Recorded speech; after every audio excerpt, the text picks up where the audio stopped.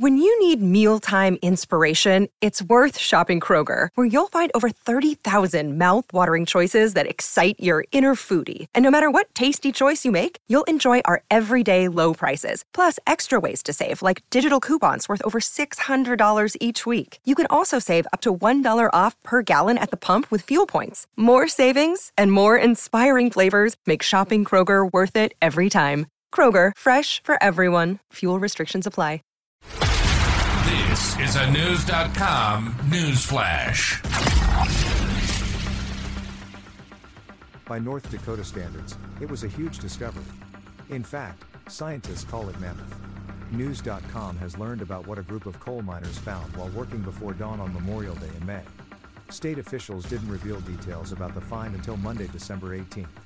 The state's Department of Mineral Resources reports the workers at Freedom Mine dug up a well-preserved 7-foot-long tusk. It led to more than 20 bones.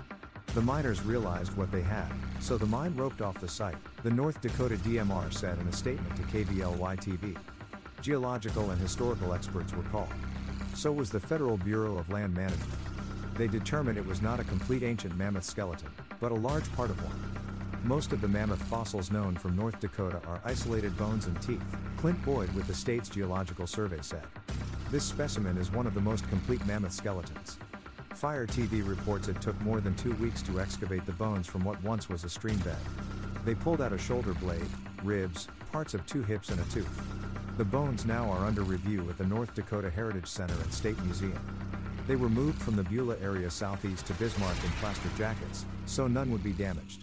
One goal for the researchers will be to determine what sort of species they have. According to News Nation, both woolly mammoths and Columbian mammoths lived in North America long ago. CBS News explained the difference. Woolly mammoths are more like modern African elephants, while Columbian creatures are more like Asian elephants. State officials used the moment to make an argument against the proposed phase-out of fossil fuels, which came up at this month's International Conference on Climate Change. Without coal mining, the skeleton still would be in hiding. The North Dakota Geological Survey holds annual fossil digs across the state. The 2024 events are likely to occur between late June and mid-August. We have many types of fossils, not just dinosaurs, the website promoting the dig says. State officials think North Dakota was filled with mammoths during the Ice Age, but became extinct about 10,000 years ago. Creationists say the extinction happened much sooner, after a global flood. Hot Springs, South Dakota has a mammoth site, which is dedicated to preserving and researching the late Ice Age record. It has a collection of more than 60 mammoths. But mammoths can be anywhere. News reported in November that the jaw of one was discovered in a river in Florida.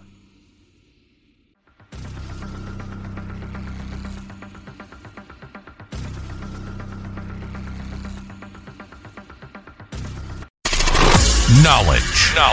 Unfiltered. News.com. News.